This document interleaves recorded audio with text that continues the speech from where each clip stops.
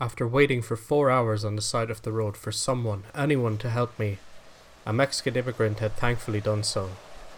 However, during the process of changing the wheel of my Jeep, I broke his tire iron.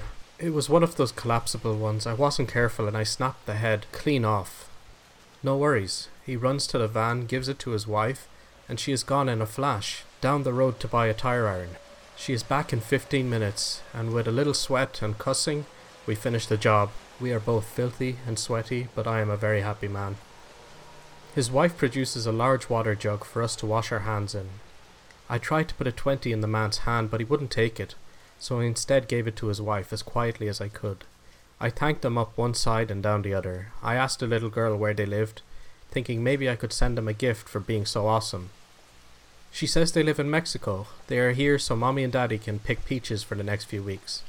After that they are going to pick cherries and then go back home. She asks if I have had a lunch, and when I told her no, she gave me a tamale from their cooler, the best tamale I had ever had.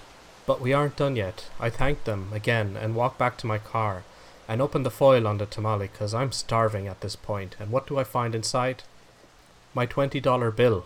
I whirl around and run up to the van. The guy rolls his window down. He sees the $20 in my hand and just shaking his head like no, I won't take it. He says one thing, however.